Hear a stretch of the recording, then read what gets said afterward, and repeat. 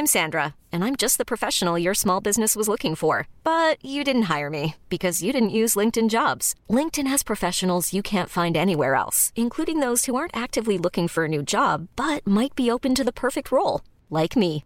In a given month, over 70% of LinkedIn users don't visit other leading job sites. So if you're not looking on LinkedIn, you'll miss out on great candidates like Sandra. Start hiring professionals like a professional. Post your free job on linkedin.com/achieve today.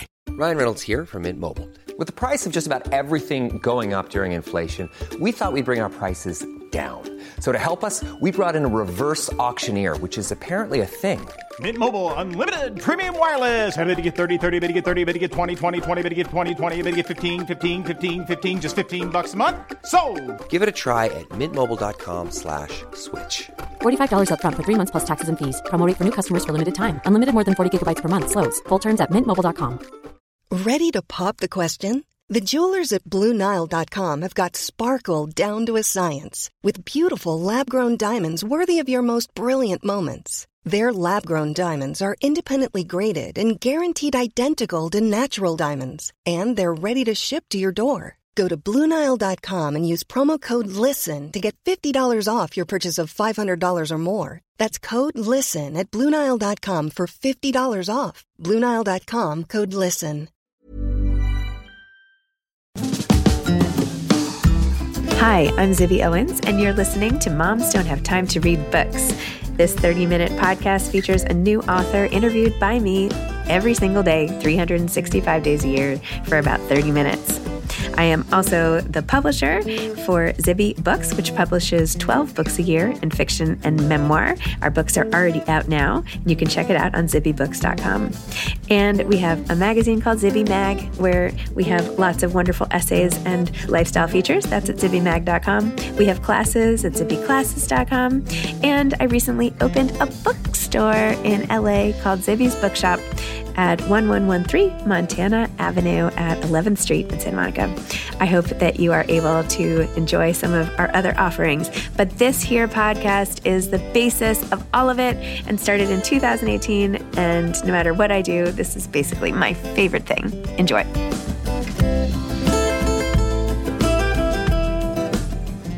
Anna Quindlen is the author of Write for Your Life and many, many other books. Anna and I had this amazing conversation at the Stryker Center at Temple Emmanuel, and there were over 500 people who watched us live and many more after. And now all the rest of you can hear our conversation. Anna Quindlen is a novelist and journalist whose work has appeared on fiction, nonfiction, and self-help bestseller lists. She's the author of many novels: Object Lessons, One True Thing, Black and Blue, Blessings, Rise and Shine, Every Last One, Still Life with Breadcrumbs, and Miller's Valley.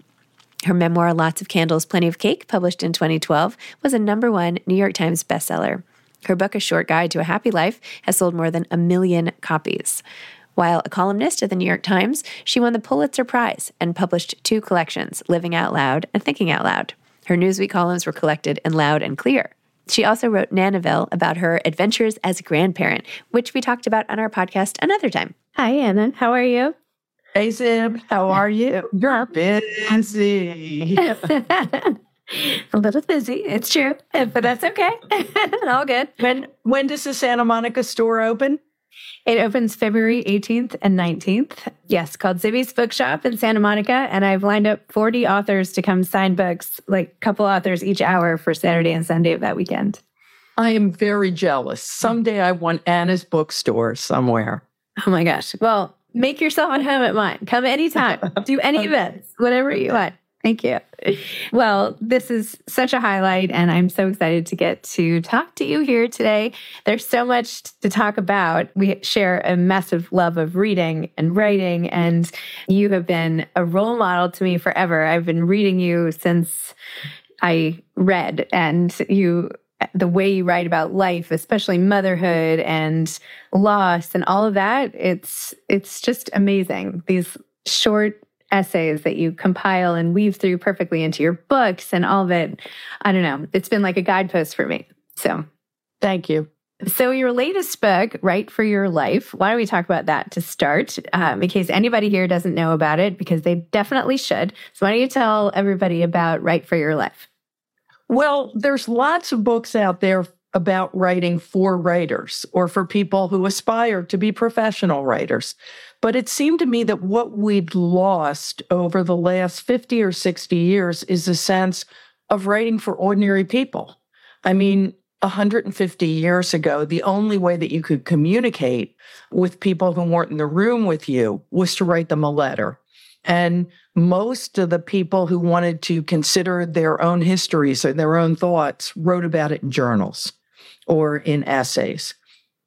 In a technological age, we've lost a lot of that. There's a lot of writing, but it's very evanescent, right? The text seems important at the time. The next day, you can't even remember what you said in it. And so it seemed to me that one of the things that I needed to address was that need to pivot back to writing for ourselves, writing for our own mental health. I mean, one of the great things about writing a nonfiction book is that usually after the fact, in a variety of ways, you find out about the great material that you missed. For example, once Write for Your Life came out, the president of Barnard College, soon to become the first woman president of Dartmouth, Sian Beilock, told me about a study that she had spearheaded as a psychologist. They took a group of students who had high anxiety about an upcoming math test, and they divided them into two groups. One group went off to study for the math test, and the other group sat down and wrote about their anxiety. Why this test? How did the anxiety manifest itself? What were they feeling? And across the board, the students who wrote about it did better on the math test. Sian told me about that, and I thought, oh, darn it, I wish I'd had that when I was writing the book, because it's completely probative of what I'm talking about. And the other day, I read the obituary in the New York Times of a psychologist who came up with this way of dealing with suicidal ideation in adolescence. She came up with it as a stopgap measure until real therapy could be put into place, and asked them to come up with a written plan for coping mechanisms that they could use if they were really hitting the wall. What she found was that wasn't a stopgap at all, that over and over again, people would tell her that when they were really in trouble, they would pull out that piece of paper and it would help. Now, I mean, what more could you say than when people are really at the end of their tether, that there's a piece of writing that can help them get over that? I don't want us to lose that. I don't want us to lose that sense of connection and amelioration that writing can bring.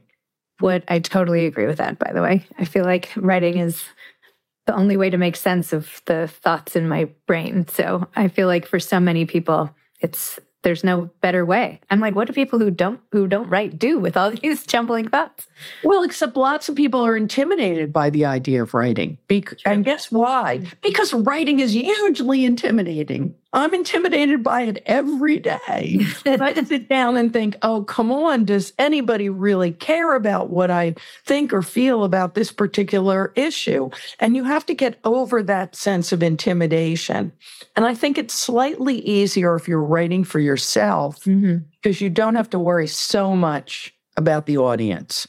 And if you're writing a letter, of course, it's usually an audience of one, although letters have a way of hanging around and informing generations to come about how we live today. I mean, one of the things that's in the book is a letter from a nurse who has just had a patient die during the pandemic, except the pandemic that she's dealing with is a flu epidemic. And it's 1918. And as I read that letter, I thought, are we going to have these kinds of records of COVID? And if not, that's an enormous tragedy. We really need these ways of remembering what we lived through. It's so true. What are some personal things you've written lately? What's the last letter you wrote to someone, or the last journal entry you didn't show anyone, or something like that? Oh, gosh, I've been doing copy edits on a new novel, and that's all I can think about. Am I going to write Stead? If I were to get a second tattoo, I got a tattoo for my 70th birthday of a little woman upset that my grandson had drawn. If I were to get a second one, it might say Stet, which of course, as any of us who have done books know, means no, copy editor, we're not changing that. That's going back to the way I originally said it. However, I try to remind myself that first draft writing is often imperfect writing, and that therefore saying Stet too often means that I'm being what I tend to be in the editing process, which is a big honking baby. And then I should sit back and consider that maybe some of the suggestions a copy editor has made are valid. Can we go back to the part about you getting a tattoo on your 70th birthday? Yes. Okay. Is this in an appropriate place to show on Zoom, or is this hidden away somewhere? No, I really, I'd have to stand up and forget it from the side of my leggings, but it's a pretty great tattoo, I've got to say. And what inspired that? Well, I grew up as a very well-mannered, on the surface, Catholic girl of a certain generation. And over time, I learned to unlearn all the folded hand stuff, in part by being a newspaper reporter. There's nothing that is more antithetical to the way I grew up than inserting yourself where you're not wanted and asking questions people don't want to answer. And so I sort of tried to become slightly more of a renegade, slightly more of a renegade, slightly more of a renegade. And around 55, I started saying to the kids, if I get to be 70, I'm going to get a tattoo. And in the beginning, they all laughed because they thought I was kidding. And I think around 62 or 63, they realized I meant it. And I went with my heavily tattooed second child, my son Christopher, who's also a writer, to a tattoo parlor that he liked and got a tattoo. And the guys kept insisting that they were concerned about the pain factor. I finally said to them, listen, I've had lip fillers. This is nothing compared to lip fillers. We're letting it all hang out here at the Stryker Center. Don't hold back. And of course, anyone who's read Nanaville will not be surprised that you did such a huge gesture of love for your grandchild. Tell us a little bit more about your relationship and Nanaville, and is there a postscript now coming for that? That's a little bit problematic, Zibby. When I wrote Nanaville, I only had one grandchild, my eldest, my grandson, Arthur. Quinn and Lynn were expecting Ivy, who has since burst upon the scene. She'll soon be 4.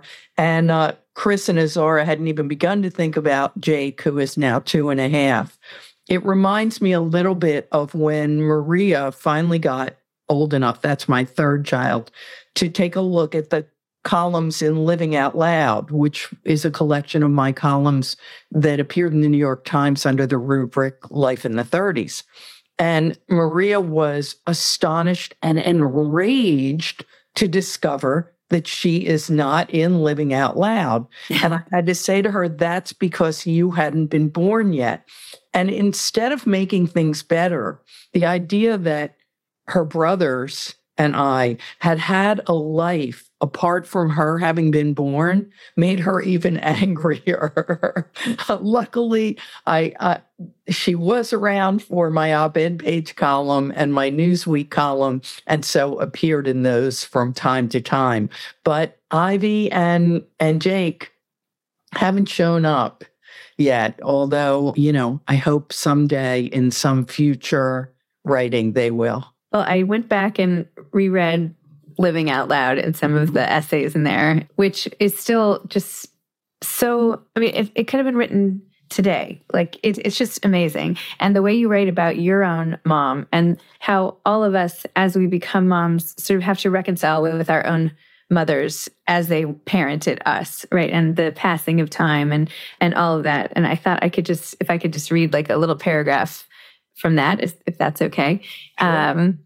So you had, prior to this paragraph, you had been talking about your own mom and your relationship. And then you said, perhaps those conflicting emotions help us reconcile ourselves to our mothers, make us able to apprehend the shadow of a human being who is just raising other human beings the best she can beneath the terrible weight of the concept. In the beginning, it is difficult. I have envied my friends who have had their mothers to help them with new babies, then felt the envy evaporate at the distress and doubt my friends sometimes felt about who was really the mother here.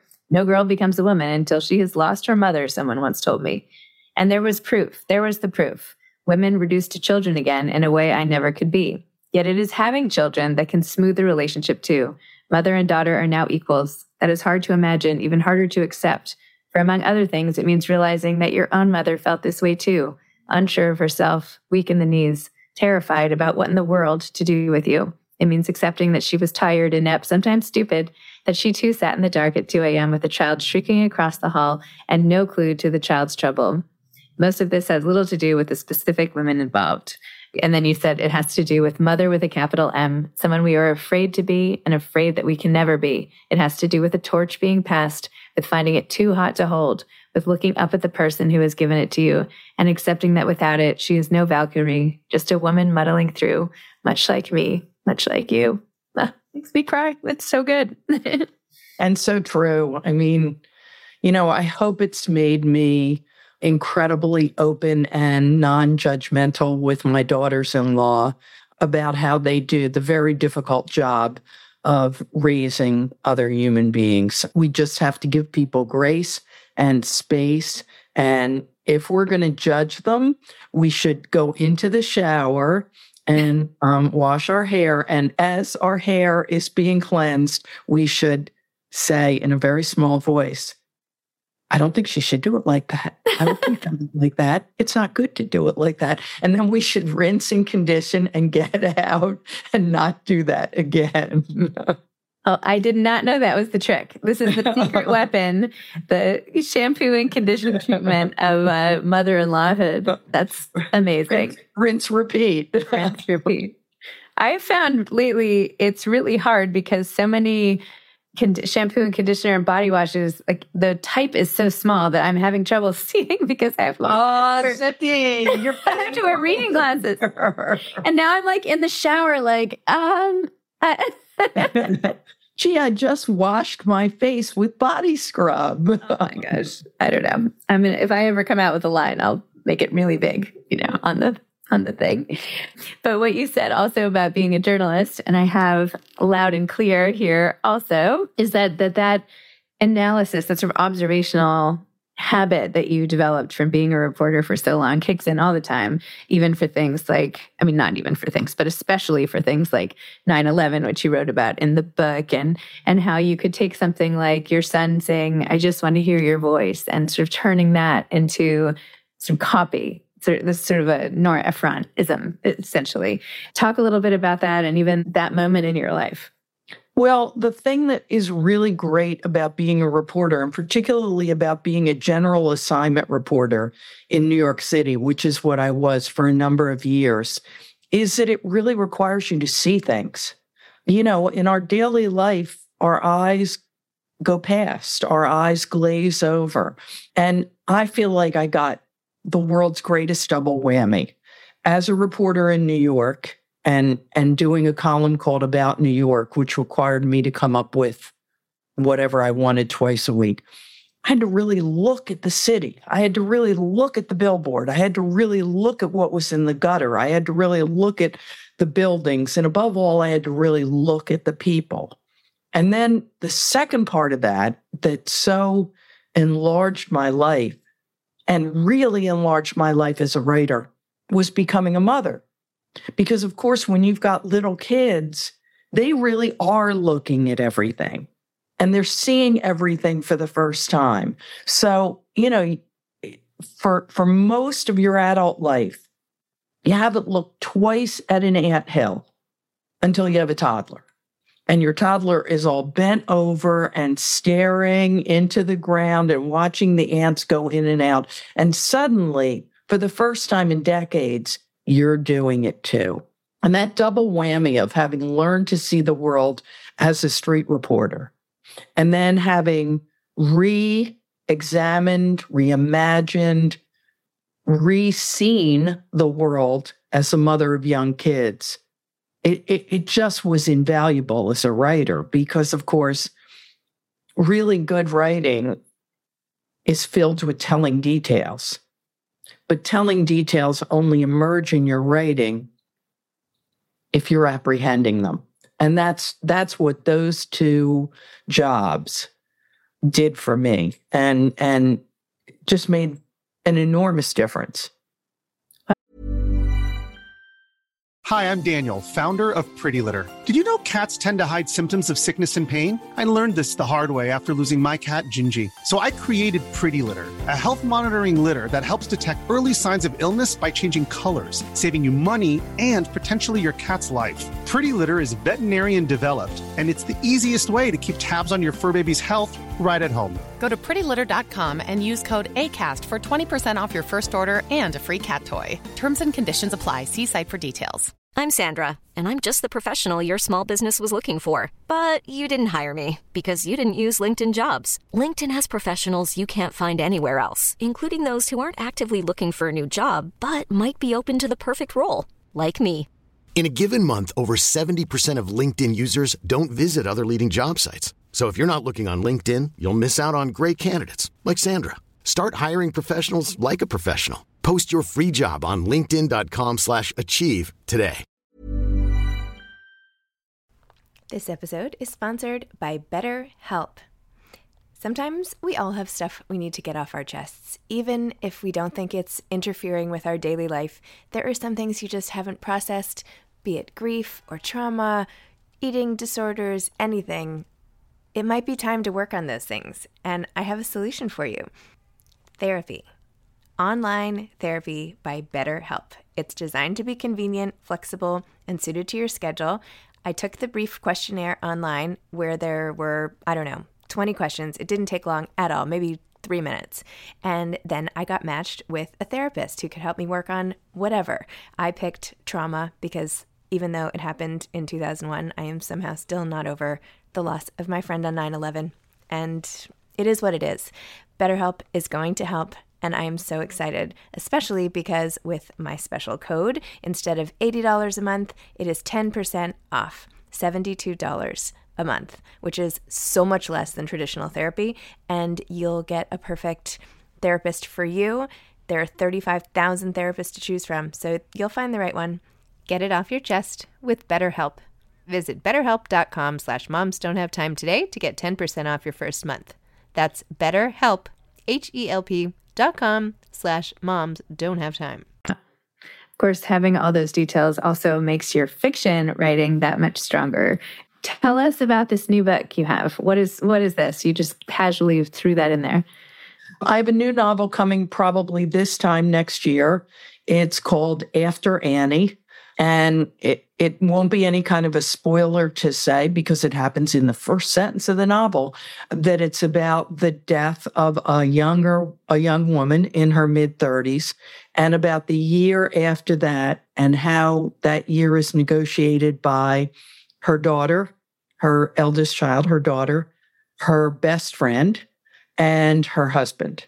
And it is about loss, obviously.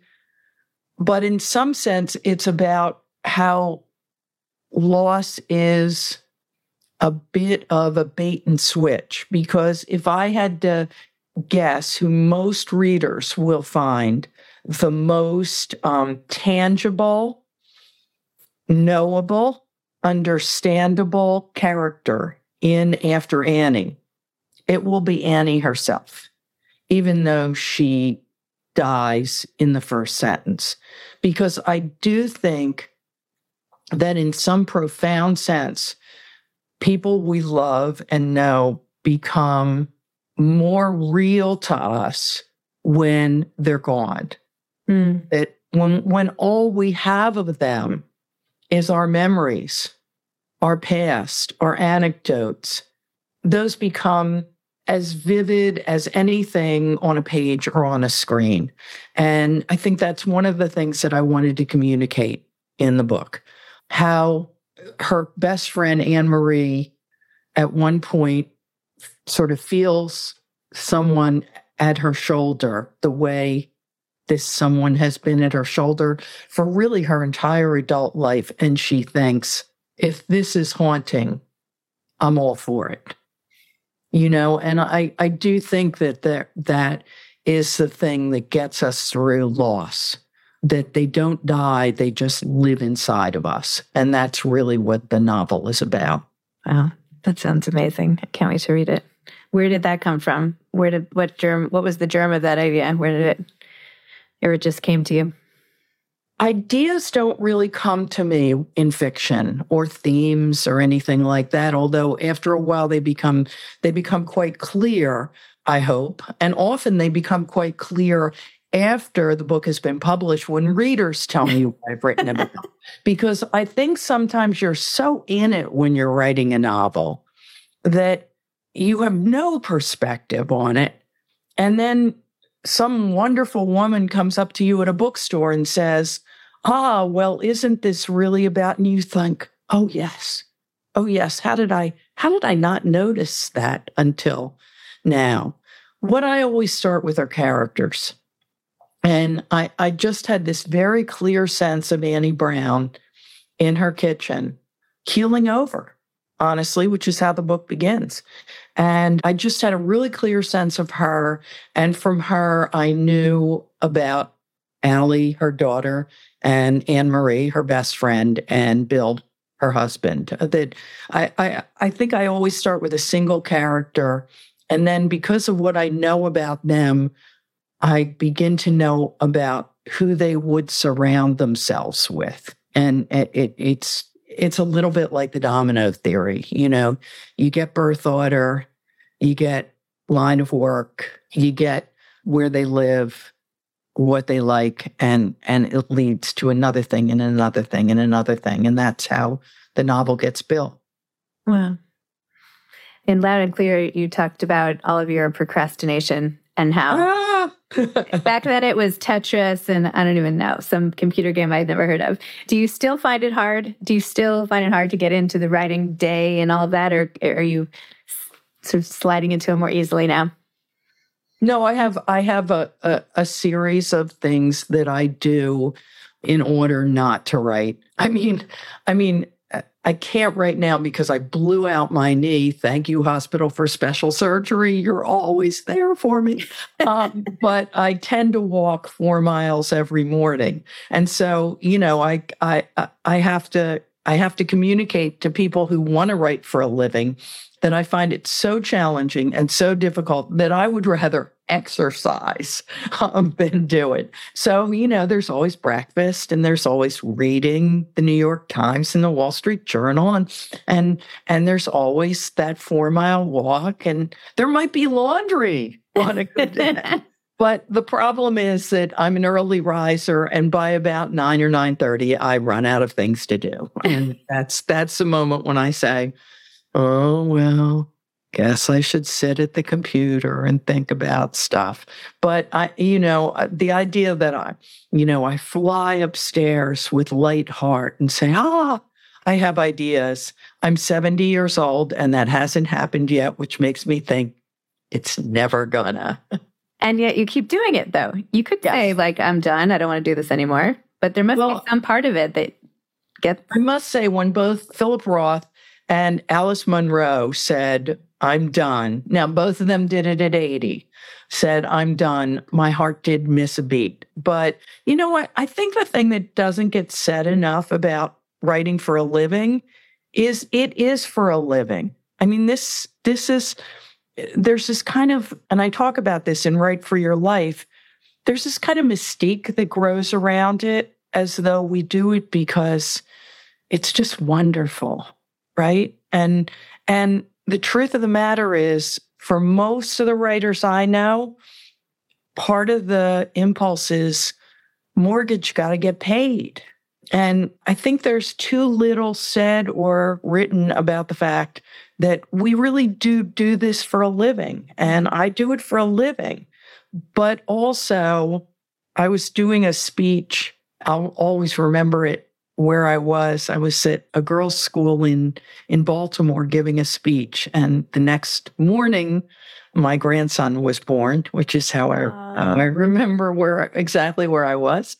And this young woman stood up in the balcony and she said, I think I might like to be and she's stammering, and I'm totally empathizing with her because she looks to me like she's 16 and I'm remembering myself at 16. But I put up my hand and I said to her, I want you to say this sentence. I am a writer. And she said, I am a writer. And the way she said that sentence was in a completely different tone of voice, with a completely different affect than she had had up until that moment. And I'd like to think she will remember that moment in the same way that I remember the moment when in 8th grade, Mother Mary Ephraim said to me, Miss Quinlan, you are a writer. And that's why I continue to do it. It's not what I do. It's who I am. It's like I am a mother too. And there isn't a moment where I can say, you know what? This has been exhausting. They're in their 30s now. I'm done. I think some of us, when we have a 3 or 4-year-old, think, oh, when they're in their 30s, it'll be done. It's just different. That gave me chills, your description of the writer. I can't wait to see what happens to her. I hope one day she writes this great American novel and we get to give a standing ovation to you for that. I know we were going to trade some book suggestions. What have you read lately that you've loved? Well, all fall I was tub thumping, which is a term I really love, for 2 novels. One is called Gilded Mountain by Kate Manning, which is a wonderful historical novel about marble miners in Colorado, but really it's a coming-of-age story of this woman. Oh my gosh, it's so beautifully written, and it's so vivid. I mean, the very best books, you know this. You don't read them, you live in them. Mm-hmm. I totally lived in that book. And the second novel is called The Lindbergh Nanny by Mariah Fredericks, and it's about the Lindbergh nanny, who I'd never even really thought of before. Again, it's a historical novel, and it's about the young woman who was taking care of little Charles Lindbergh when he was taken from his crib and subsequently died. And I think most of us know the broad parameters of that story. What she does so beautifully is to, again, make it feel lived in, the day-to-day of taking care of this little boy. And the other thing that I loved was, you know, the stories are always about the Lindbergh baby. First of all, he wasn't really a baby at that point. He was really kind of a toddler. But second of all, it makes him kind of nothing, just being the Lindbergh baby. And one of the things the book does is really brings this little boy to life in a way that, of course, makes what happens truly, truly heartbreaking. So those were the 2 novels that I loved. And coming up is really a wonderful book. I'm sorry if you're out there and you're female, it's going to make you furious. It's called The Exceptions by Kate Zernike, who is a very good reporter at the New York Times. And it's about a group of women scientists at MIT, of all places, tootling along and doing that thing that we women do. You don't get the promotion? Well, it's just me. You don't get the assignment? Well, it's just me. And it's a moment when this group of women scientists come together and start talking and realize it's not just me. It's all the women at MIT. And eventually MIT is forced to admit that it has systematically discriminated against its female faculty. It's a terrific book about women in science. It's a terrific book about doing science. And it's also a terrific book about the small and nuanced ways in which we women get sidelined. It's called The Exceptions, and it's really, really good. Wow. Those were fabulous recommendations. Gosh. Mine are What about you? Okay, mine are a little lighter hearted, I guess. But one is called "I'm Wearing Tunics Now" on growing older, better, and a hell of a lot louder by Wendy Aarons. It's so funny, and I just thought this was hilarious. I'm wearing tunics now too. Yeah. Anyway, that's great. This is sort of a shameless plug because my publishing company is publishing this and it comes out next week. But it's great. It's called My What If Year by Alicia Fernandez Miranda, about a woman who is just not that happy with her life, even though she's a CEO and has twins and blah, blah, blah. And so she takes a year off and tries 4 internships she always wished she tried. Oh, that's a great idea. Theater, exercise, hospitality, and in the art world. So that's coming out soon. And then this one is also really funny. Will you send me a copy of that? I would love to send you a copy of this. I mean, even if we are really happy in our lives, and despite everything I've said, I am happy in my work life and very happy in my personal life. But I think every one of us has thought about that road not taken. Yep. Gee, I mean, on my really bad days, I always say I should have taken the MCATs. But you said, oh boy, that sounds like a really interesting job. If I had another life, right, I would do. So this is like, I'm going to try to have a little piece of another life and see what it feels like. That's a great idea. Yeah. And it's great. She's so funny. It really, inspiring. And then this is also funny, international bestseller, really good actually, by Monica Heisey. And it's about a woman in the aftermath of her divorce and how she and her friend group sort of make sense of life and how she picks herself back up. So this is called Really Good, actually.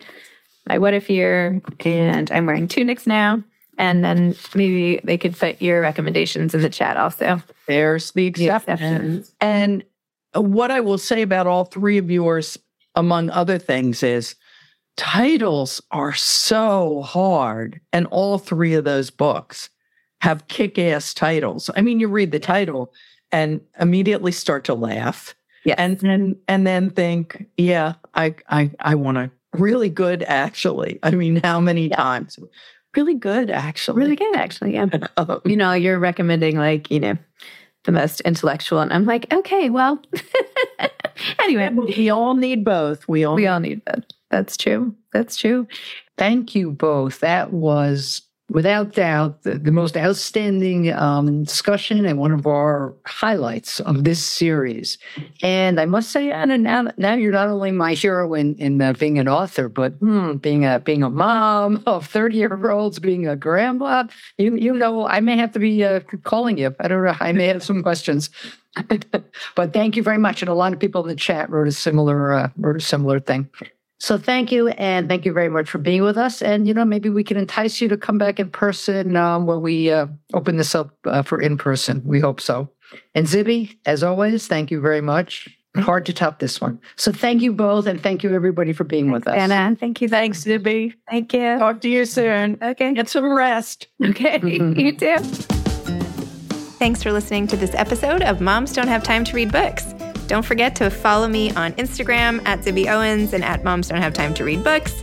Also sign up for my newsletter at zibbyowens.com and sign up for my virtual book club and meet lots of authors on Zoom every other week. Thanks so much to Steve and Ryan at Texture Sound for the sound editing. And thank you to Morning Moon Productions for providing this fantastic intro and outro music.